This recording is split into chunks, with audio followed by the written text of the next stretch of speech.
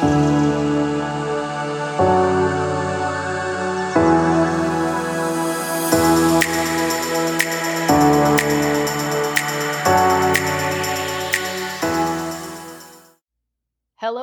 and welcome to today's episode of the Causey Consulting Podcast. I'm your host, Sarah Causey, and I'm also the owner of Causey Consulting, which you can find online anytime at causeyconsultingllc.com. I'm very happy to welcome my guest today, Brian Czekanski. For the longest time, Brian had a problem. The voice of social doubt throbbed in his head like a screaming newborn baby. It robbed him of the opportunity to meet so many people and engage them in conversation.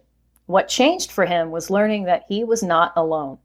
Funny enough, in listening to a few podcasts, he started hearing the stories of others being held back by the limiting voices in their head. It led him to a long line of helpful books and hiring a series of coaches, which changed everything for him. He left a career on Wall Street that he never enjoyed and finally discovered the life that he'd always wanted. That path pointed him towards a career in direct response copywriting, a field where he helps personal development coaches connect with their dream clients online so that they can experience the same breakthroughs that he did. First off, welcome, Brian. I'm so glad that you're here. Yeah, thanks for having me on, Sarah. Awesome. So I'll pull the curtain back a little bit. Brian was kind enough to help me with the pronunciation of his name.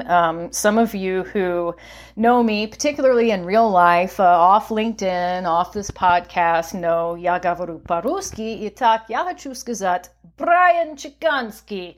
But fortunately, Brian was able to coach me through it. Like, no, it's Czekanski.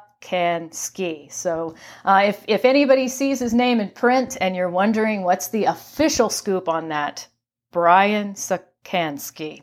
And if I can say it, then you can. So, Brian, I would love to know more about your Wall Street days. I think especially after the popularity of The Wolf of Wall Street, people hear, oh, this guy worked on Wall Street, and they picture you throwing $100 bills out the window and having a glorious time. But tell us what you were doing and what your life was like at that point. Yeah, I guess it wasn't as movie-like as that, but I certainly had a very good career. I guess I really got into it as, kind of coming out of college. I was very much an introvert, and I always viewed kind of being an introvert as something that I had to get over. So when I came out of school, I always viewed it, like, what is the one thing that could make me the most uncomfortable and kind of get over this introvert thing is like, let me go into direct sales and let me have to talk every single day and let me have to present. And that's really, what it became is like through practice and everything else. Not that I, kind of got over my introvert-ness, but I kind of just was able to kind of, get in certain settings and show my more extroverted side. And, it was good practice, and certainly there was lots of uncomfortable moments. But, at the end of it, I did pretty well by just, I think, by kind of showing the strengths of me being an introvert, of kind of being out there, kind of understanding the audience, doing a little bit more listening in certain meetings versus talking, and really trying to get, building those deep relationships with some of my clients that really proved to be beneficial, especially in kind of the ups and downs of markets that we had, particularly over the last decade that I worked in that, some of those, just putting in the effort to kind of get to know people on a deeper level was certainly important. And, for me, it was, the day-to-day was kind of selling investments that were kind of a little bit more retirement-oriented. So selling to pension plans, selling to individual investors that were looking to, continue to invest towards that retirement date or allow these retirement plans to, get higher and higher returns to meet their benchmarks that they're looking for. So that was kind of the day-to-day, is kind of representing a series of investments and, trying to grow that book, but also kind of defending that over time. Mm-hmm. And not throwing $100 bills out the window. Unfortunately not. Yeah. I mean, we wanted to kind of collect and preserve as many hundreds as possible for our clients. So it wasn't Wolf of Wall Street like in that nature. But yeah, I certainly did well over that period by just kind of hitting my sales targets and as much as possible trying to get my clients into the best investments that would get them returns. Mm-hmm. So what was your breaking point? What was that moment or that experience that made you say, you know what, I just cannot do this anymore? I think after a while, I kind of lost the passion into it. Like the things that I was selling, I didn't directly, if anybody asked me, would you have these investments in your portfolio? I couldn't, unfortunately, nobody really asked that to me. But my honest answer was I didn't fully believe in what I was doing and what I was selling. And after a while, that kind of just it took a toll on me. It was kind of a compounding effect where you kind of go out there, speak passionately about products, and as I got to know the competitive landscape and things like that, you can just see that there was other choices that are out there. Whether it was passive products or active products, where I kind of just knew sitting in meetings that I was pitching my product as the best, but I didn't feel the full confidence behind that, and it was just something that after a while, I knew there was a better way to do, not a better way or a better landing spot for me to kind of bring forth my passions, help people in a positive way, and not have that kind of conflict between what my products were and what was out there. Mm-hmm. So why copywriting? What got you interested in that field? And then from there, how did you hone in on coaches in particular?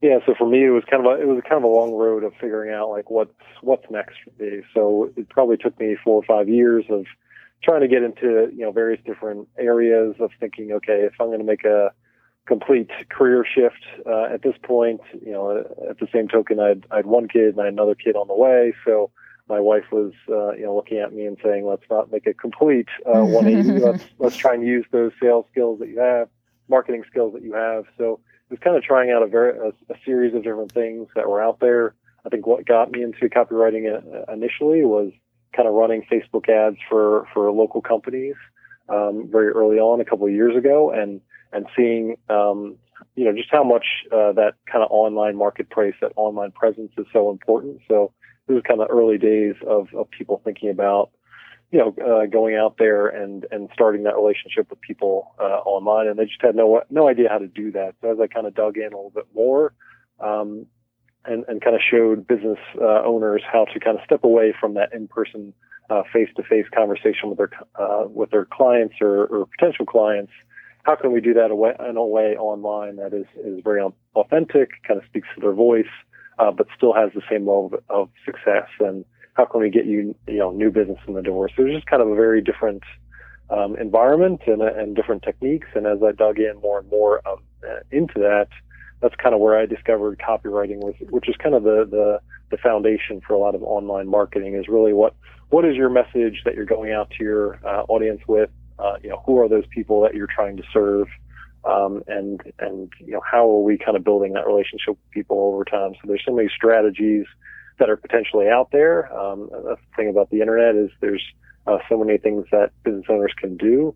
It's kind of really honing in onto, who are we trying to build a relationship with? What's that message? What is that language that they're speaking in terms of their words and phrases?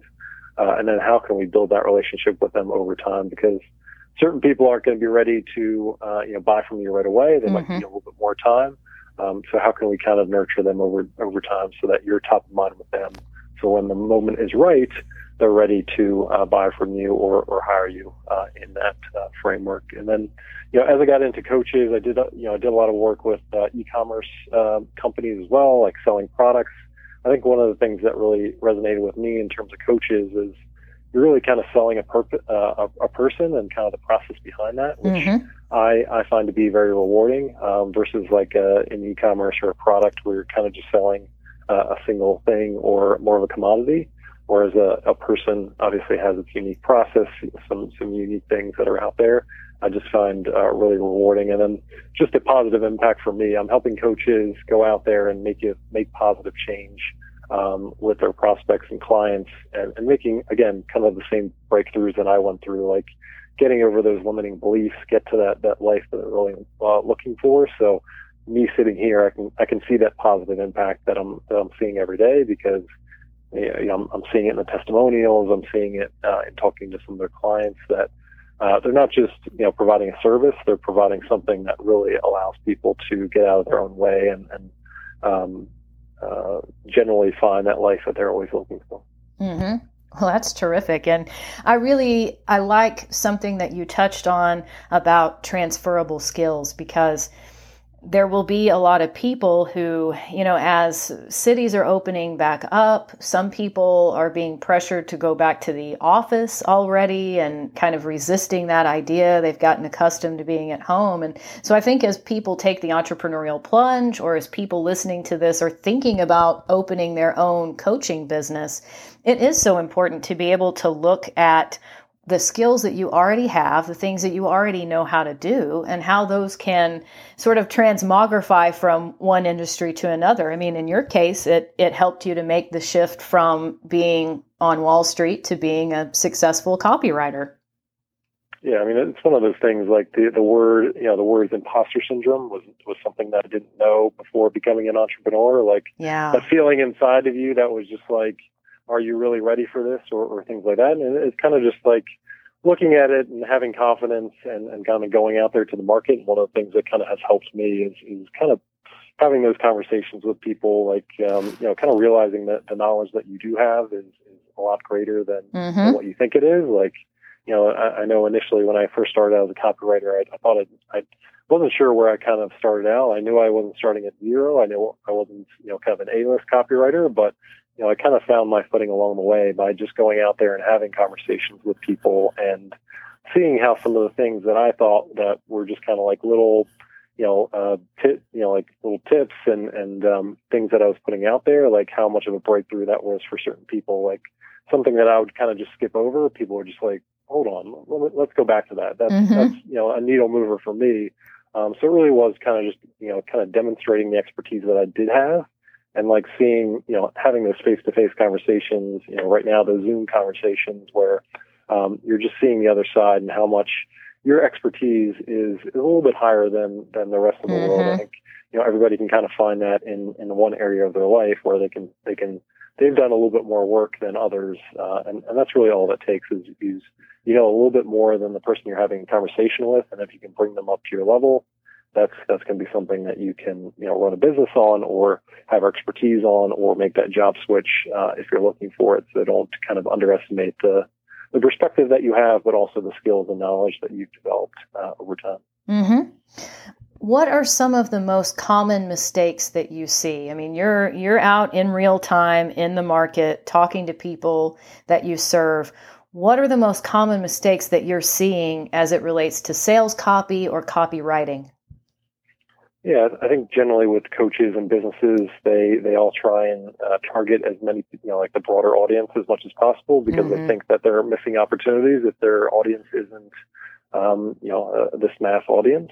But that's really where I spend a good deal of my time in sitting down with clients and coaches is like, who do we specifically want to work with? And to kind of take away that assumption that, you're not going to be able to get clients. I kind of sit down with them and say, that problem of you getting clients is something that I can solve for you. So let's actually focus on those people that you want to work with the most. It might be in looking at your past clients, like who are those type of people in terms of characteristics, personality, and it kind of goes beyond, demographics and to more of those people, like who are those people that have generally, light up your environment where you really enjoyed working with them, and how can we get similar people just like them? And then, in your sales copy, that's where it's really important is you're really speaking kind of their language. And, that's kind of how it, comes out is, everybody, within the U.S. is kind of speaking the English language, but different words and phrases kind of connect with certain people as you get more specific. And if you can do that on your website or with your marketing message, that's going to, and they come to your site and they're going to say, okay, this feels like home. This finally feels like the solution that I'm looking for. Some of the other ones that I see all the time is from an audience perspective, recognize that for a long period of time, they might have been going through this pain point and struggled with it. They might have been reading a lot of books. They might have hired a lot of other coaches. So just assume that they've been going through this pain point for a long period of time. So they're coming to your site, they're coming to your marketing message with a degree of skepticism and saying, I've tried that before, it didn't work for me. So you kind of have to, go out there and put a message that's forward that isn't as focused on how you're going to help them, but a little bit more focused on, what are their pain points right now, and how can you get them to the other side of that, and what does that life look like for them in particular. Mm-hmm. I think that's an excellent point. And I know in my experience, I've had some really terrific clients who they had worked with a coach before. Now, I heard a great analogy used that if you are selling cars, it's a safe assumption that the person who's coming onto the lot to look already has a vehicle, or they've bought a vehicle in the past. The odds are good that they are not just walking everywhere on foot or by bicycle. It's possible, but you want to assume that they already have a car. So, I mean, one of the objections that I've gotten from time to time is, well, I've used a coach in the past and it didn't go well. Or I'm working with a coach right now and I'm not sure I want to take somebody else on. So what you're saying is definitely resonating with me, and it's making a lot of sense. So that's a very good tip I want to especially highlight. Whenever you are on a call or you're speaking with a prospect, it's good to assume that they've been dealing with this pain point for some length of time, and it didn't just start 5 minutes ago. Yeah, I think the key thing is a lot of coaches want to focus on, like, what is that, like, recognize that certain people don't like actually going through the process of coaching. So let's focus less on that. So think of it like, okay, you're gonna go on this dream vacation that you've been looking forward to for a long period of time, but it takes a long plane flight to get there. Are you going to really be excited about sitting on that plane flight for 10 or 12 hours to get to that destination? Or are you going to really be focused on getting through that and ultimately getting to your, that destination that you really want to? So in your marketing message, you have to be talking about the actual vacation destination that you're trying to get these people to, rather than kind of that, the nuts and bolts. For a lot of coaches, there might be a lot of hard work in that. But in your marketing message, if you focus on that, you're going to turn a lot of people away. That's not to say that you're going to be, that you're going against that, but you really just kind of have to put the focus on, getting through that process and getting them to that key benefit or that destination that they want to go to get their curiosity, to get them paying attention, and then you can fill in those details, as you go through and build that relationship on a discovery call and things like that. But put the hope and destination first, and then kind of work and fill in the details from there. Mm-hmm. So if any coaches are listening to this episode and you'd like to leave them with one free tip or hint to take with them today, what would that be? Yeah. So, think about your business, your unique perspective, your unique approach is what's going to differentiate you from all the other coaches out there, and embrace that. And don't just try and copy other coaches' processes or what they've done to be successful. You kind of have to find your own process, and you use your unique approach and personality to really differentiate yourself, and don't just do it on price. Think about your unique process and how you can get there and put that out to the market. Mm-hmm. Fantastic. If someone is listening to this in the coaching profession and they would love to know how to connect with you, even if they are not sure how to say Czekanski correctly, but they're like, Brian, I can remember Brian and I want to find him online right now, where should they go? Yep. So go to mindsetcopy.com. Mindsetcopy.com. Excellent. Well, Brian, I appreciate you taking time out of your day to be my guest. I appreciate it. Thanks very much. Thank you. Thank you for joining me on today's episode. Again, our guest was Brian Czekanski, and you can find him online at mindsetcopy.com. If you haven't already, please take the time to subscribe to the podcast and leave a review for us on iTunes. I'll see you in the next episode.